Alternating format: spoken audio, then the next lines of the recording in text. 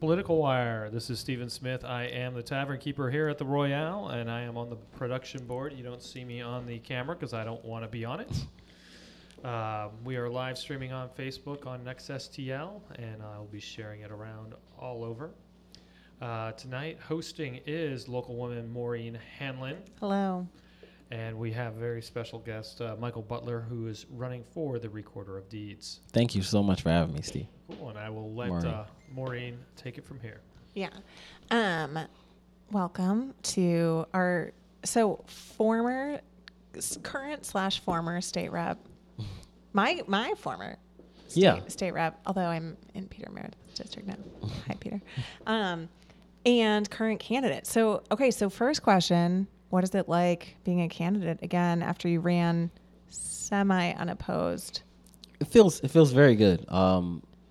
A former state rep once told me, and I've believed in it ever since my first election, is that knocking doors, canvassing is therapeutic, and getting again on knocking doors and talking to people and hearing their issues, it is very therapeutic. And it's good to talk to people instead of talking to politicians in Jefferson City all the time.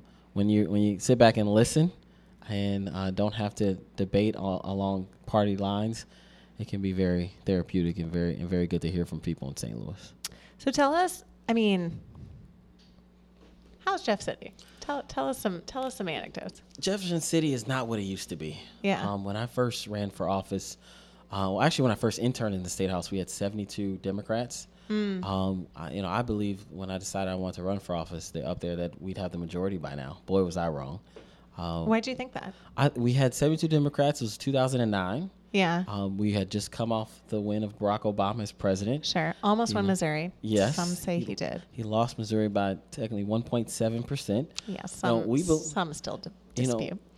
If you remember back in that time, too, the economy was bad, but we believed the Democrats, we would never lose again. I was literally saying back then there will probably never be another Republican president in the history of our country. And I really believed that at the time. When Barack Obama won his second term, we had an opportunity to really push a message that and really create change that people would believe in for decades. And that somehow the Republicans, pretty much obstructed any part of that and didn't allow that to happen. Yeah. So so Jeff City. Yes. When you first went, there's 72. You said 72 Democrats in the House. In the House. Yeah. And it was a good time in the Senate. I ended up working in the Senate. I worked in the House for a year. Then I worked in the state Senate for a year for Senator Robin Wright Jones. And at that time, the Senate was made up of mostly senators who this was the first time running for office. The majority of senators were not former representatives. So fast forward 6 years, we have 48 Democrats in the House. We have a supermajority, and at the time we had a Democratic governor as well. We now have a Republican governor. So the atmosphere in Jefferson City is very conservative. There is in politics there's a term called leverage that's very important, which means you have an ability to make some change or you have an ability to have a position on an issue that you can leverage to on another issue. There's zero leverage for Democrats. We probably get one or two chances a session when we used to get one or two chances a week for leverage on issues.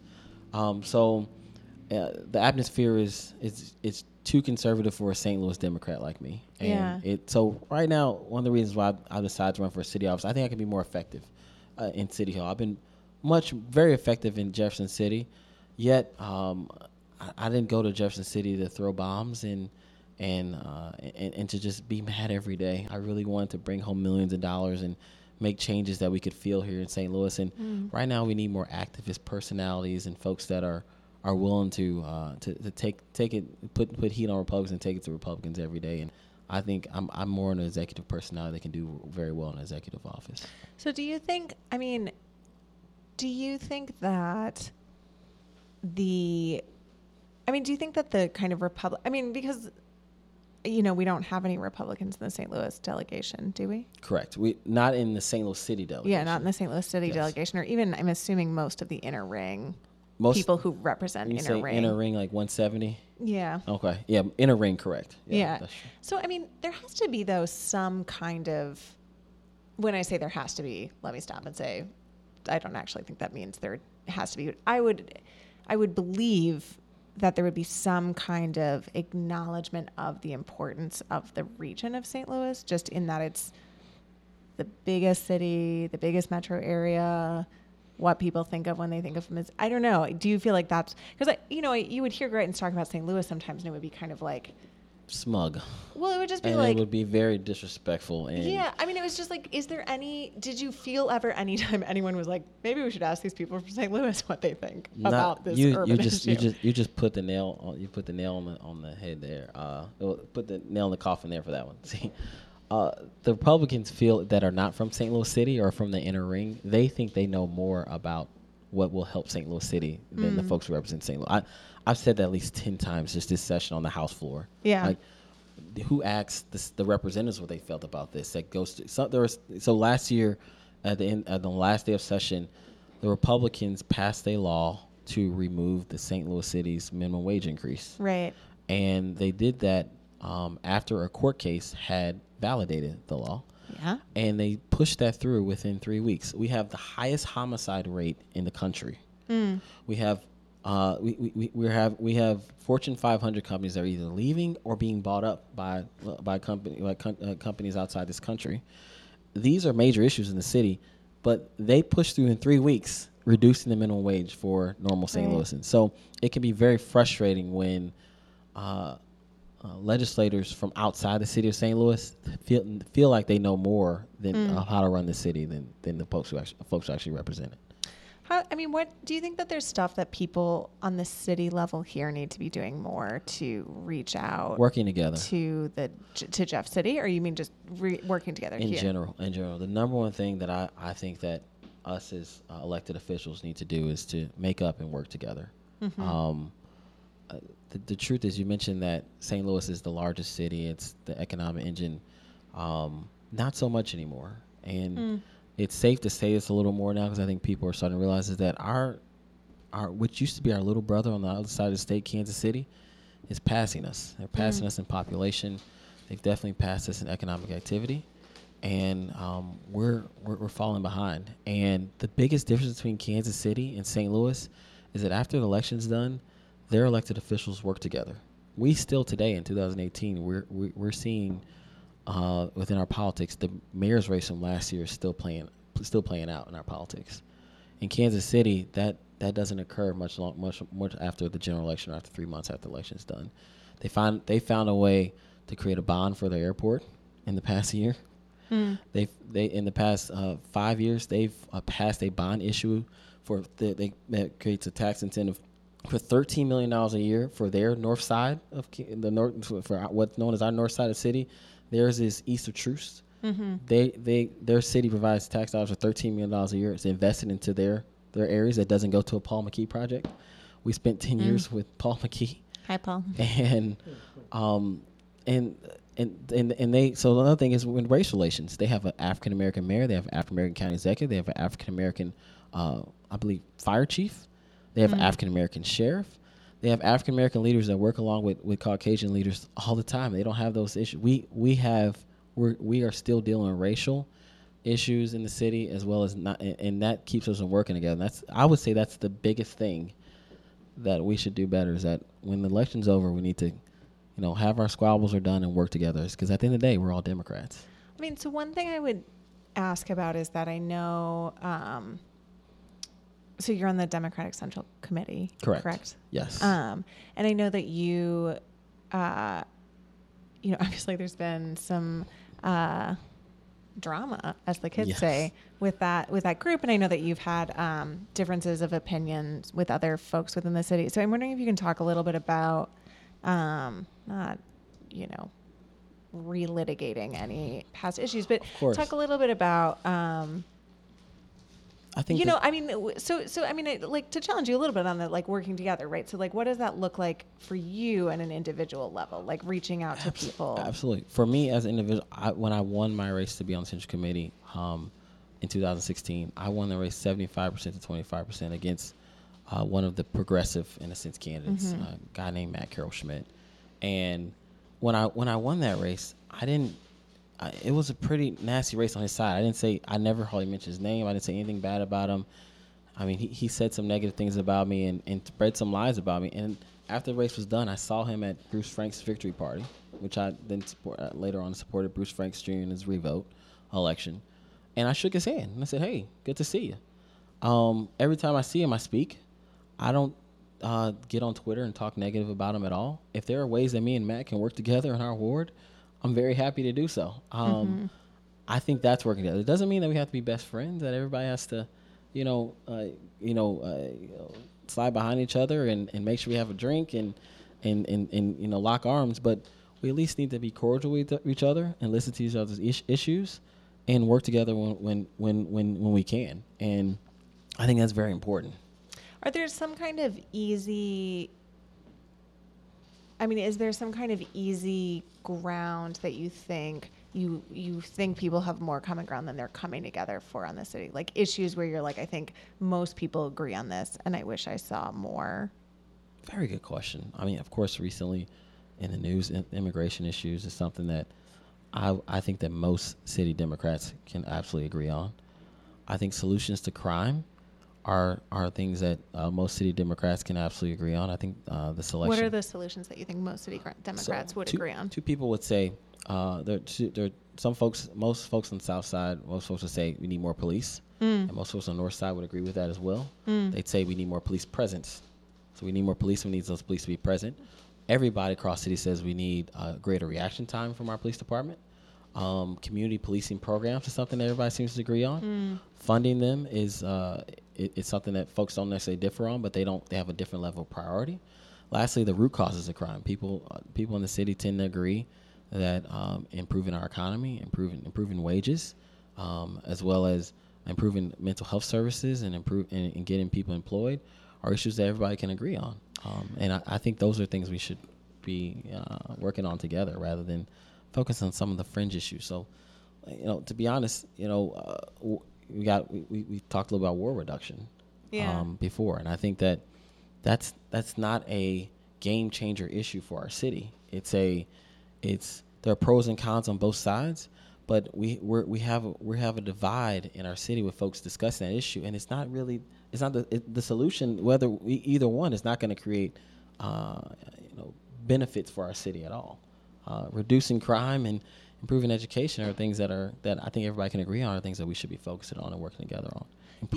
Yeah. So, I think part of the issue with ward reduction, I think, from an outsider's perspective, is that it reflects some of what you talked about a little bit about the long history of racial separation we have in our city. And it seems at times that there's some difficulty for different people kind of hearing each other. So I'm wondering a little bit, though, about the prioritization with word reduction, where if there is that mistrust, I don't know. So, what do you feel like your role is in that? Because, I think even something, I guess what I'm asking, so even what you just talked about with police, I think, sure, everyone, I think, can agree on faster response time. I think a lot of people can agree on things like community policing, but I think maybe people's order that they would put things in is different, right? And so I think word reduction is another example. Some people are like, let's start with word reduction. Other people are like, we can never get there. Very true. So, how do you... But those are serious differences, right? So, how do you...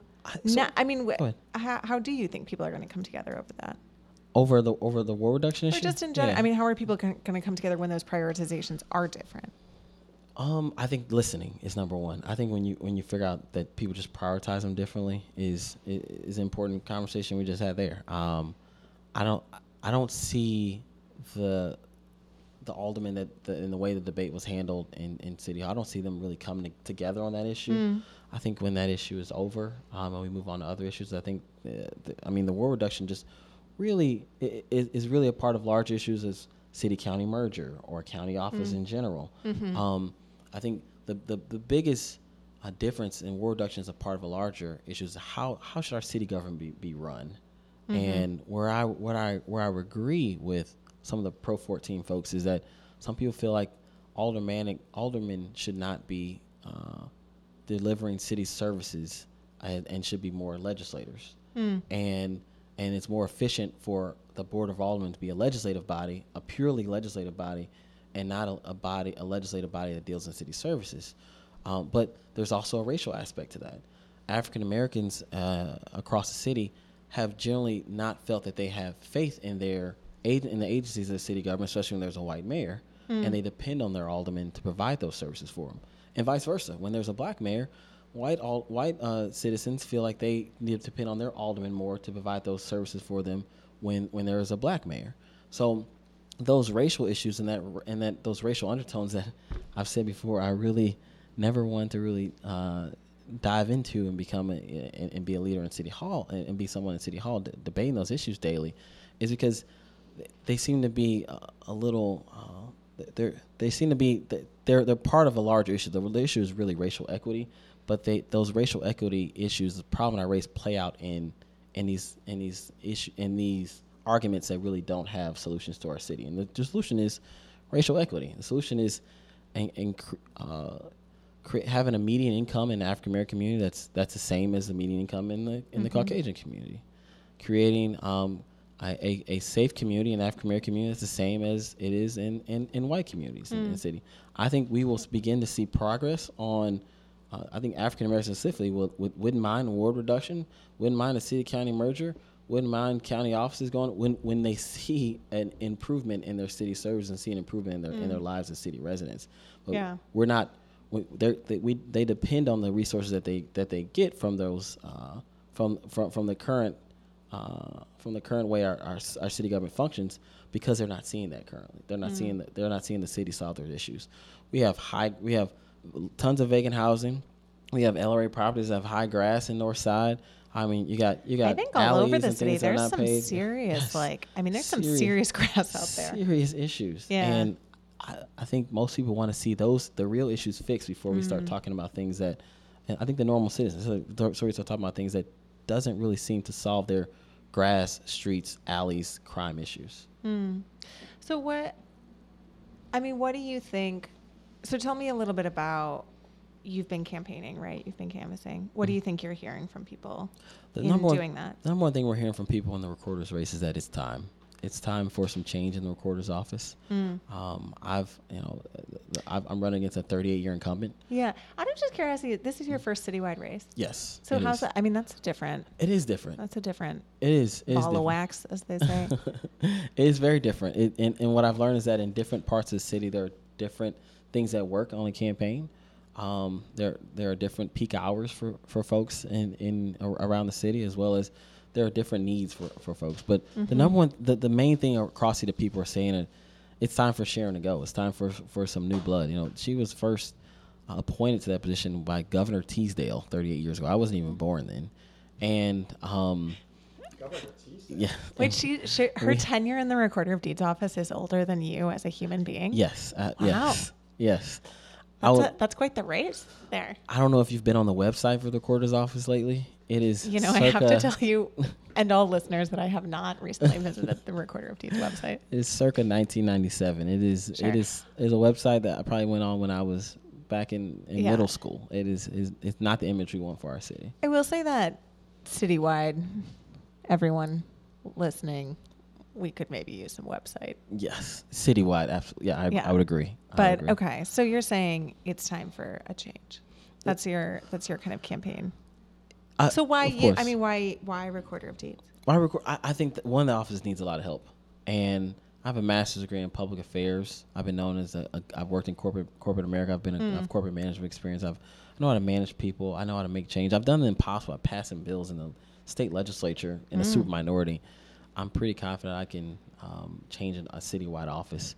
The other thing I'd like to do is improve online services. In 2018, you have to go to City Hall to access those vital documents in the Recorder of Deeds office. That office handles birth certificates, death certificates, marriage licenses, and you can't get those online. You have to literally go to City Hall and wait in line and get those. And if you're in an emergency, or if you can't make it to St. Louis and you're a St. Louis citizen, you were born in St. Louis, or you got married in St. Louis, you have to really make a trip all the way home in order to get those documents, and that's a problem in 2018. Yeah. How are you feeling about the race? Well, number one thing in politics is always run scared. Yeah. I'm feeling good. I've gotten a lot of good support.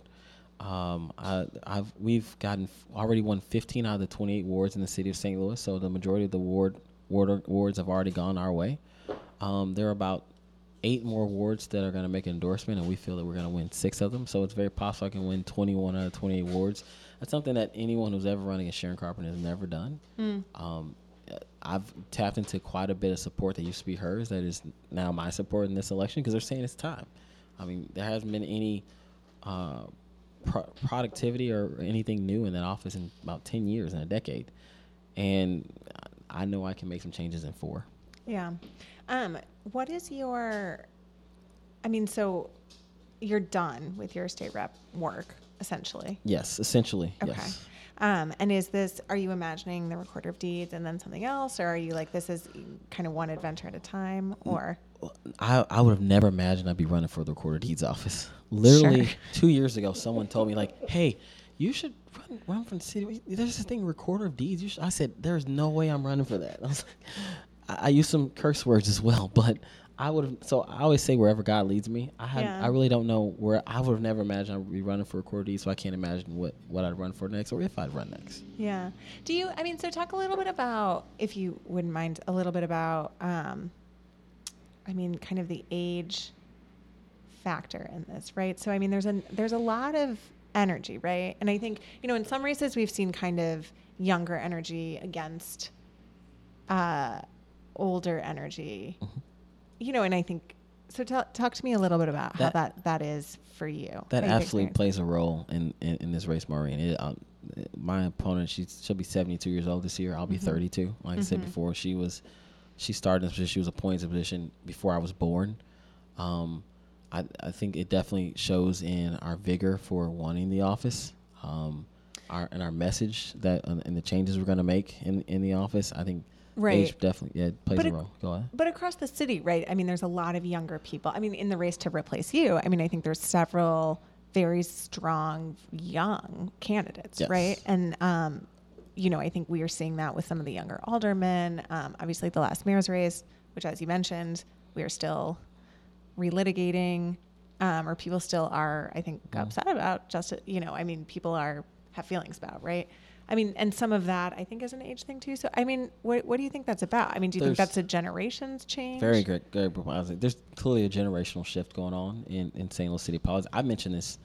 I think 6 years ago when I first ran a state rep race. So I ran for state representative in an open seat that Tashara Jones vacated. Right. Tashara Jones was my predecessor, and she ran for city treasurer at the time, which was vacated by a incumbent that had been there for, I believe, over 20 years. And that really in 2012 kind of started the shift. I think at the same time. So then you had. Megan won a race that had been held by a very long-term incumbent in the 15th. You had Kara Spencer who won an aldermanic race. You've had since then Steve Roberts in the 77th. Well, Kim Gardner won it that same year, and there was a long-term incumbent there. When Bruce Franks won against a long-term incumbent, Penny Hubbard, that was another part of the shift.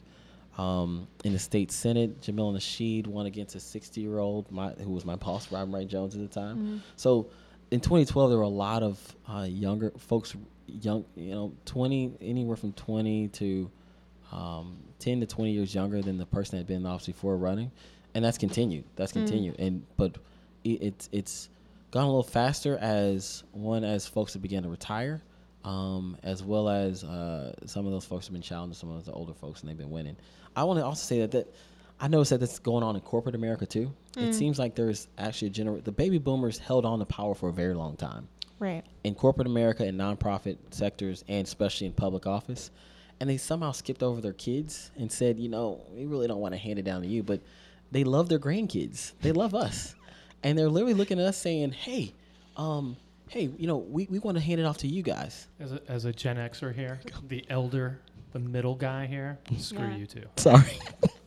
I feel for the Gen Xers. I feel for them. I'm peak millennial over here. 1987, baby. But see, he knows. I feel for the Gen Xers. We've ruined so many things in this country, we Steve. kicked the door, so it's easy for you to get through. You know that, right? Thank you. No, I agree. And they were literally skipped over. And there's more of you guys too. Thank God, actually, because those baby boomers can. But here's what I mean, Donald Trump is a baby boomer, so let's just call darn it. Call it like it is. But here's the rub, though. Actually, I don't know if he is. 1946, maybe. Yeah, that's 47. Okay, sorry, keep going. No, you're fine. And what I hear corporate leaders or just business owners in general say is that the Gen Xers, they even though they pass more, they feel like they're more hard workers than us. It's true. And they have a very hard time finding very hardworking millennials who are even though they skipped over their kids work hard. Their kids earned every single year that they got in that middle level position, and all of a sudden they're skipping over the kids and saying, "Hey, you're gonna make your kid president. We're gonna make your kid state rep. We're gonna you know what you young kids, you guys should run. You should run for this You should run for this higher office." And I think as things move forward, and even this generation shift, the biggest issue, and this kind of comes with the Pro 28 and Pro 14, and a lot of the issues. There's also a generational thing going on where the Gen Xers versus the millennials, and how we're going to work together as leaders in the future. And there's some cultural differences, there's some generational differences there, but we've got to work through those. And us the millennials, we got to understand that. And I don't include me and you in this. I've known you for a while. You're a very hard worker. I am a hard worker. But we're not. Every millennial I know is out there with like $200,000 in student loan debt and 4 jobs. So I don't know. We started that trend, actually. Yeah. So I feel like people are working hard. But no, I'm still paying off my student debt, and I'm in my my mother is too. My mother is too. She went to law. She's a lawyer. She's still paying off her student loan debt. I did not go to law school. Undergrad. But Maureen, we have great networks. We know the hard workers. We know the go-getters. We know the strong folks. There are a lot other folks within our generation that we're kind of the overachievers in our generation. There are a lot of folks in our generation that don't reflect who we are, and we've got to we've got to be aware of that, and we've got to move forward together with that. Well, so one last generations question, just out of curiosity. So, earlier when we were talking, we talked about how no independent has won a citywide office. Is what you said? Correct. Yeah. And I'm imagining it's been a minute since a Republican won a citywide office. Yeah, I imagine. Yeah. So. Citywide, Yeah. So a period of time. So, do you sense that changing soon? Do you think that there's going to be an independent, do you think that as a member of the Democratic Central Committee, do you think that the way younger people view the Democratic Party as maybe being less indispensable, one could say, is going to lead to a shift in that? I think it absolutely. Yeah. And as a member of the Democratic Central Committee, I'm also not the stereotypical Democrat Central Committee person. And that's where I think I wish we could have got on that conversation a little more. That I think that some of the few folks that hold to the stereotype misrepresent the rest of the Central Committee. But of course, I think that there will be more likely to be a third party to arise before the independent will win. Really? I think that's a more likely scenario, that the distrust of younger folks in the Democratic Party and some in the Republican Party will create a third party or challenging parties, maybe multiple parties before we'll see an independent. What's difficult is that, and what we saw in the last recorders race is that African Americans are much more loyal to the Democratic Party, and young African Americans are than young Caucasians or other ethnic groups. And Sharon Carpenter, God bless her soul, she won a lot of African American awards in the last race. Yeah. She won't win those this time around, and that's I think that's gonna help me win, as well as it's gonna it'll play out later on in St. Louis on whether we'll see an independent win a race. Okay, well, wild times in the St. Louis Recorder of Deeds race, as people have said for years, as it ever was. No, thanks so much for coming in. It's good to see you. Good conversation. My longtime state rep. Thank you. So thanks so much. You. Thanks for Thank coming you, Maureen. in. Thanks for having me, guys. Thank you for joining us on the Royale Political Wire, and thank you, millennials. Shout out millennials. Shout out. Peak millennial. Be sure to like us on subscribe to us on the podcast, and review us wherever you can. Tell your friends, and if you have any ideas or whatever, shoot them along my way. I'm sure you can figure out how to get a hold of me somehow. That's it for the Royale Political Wire.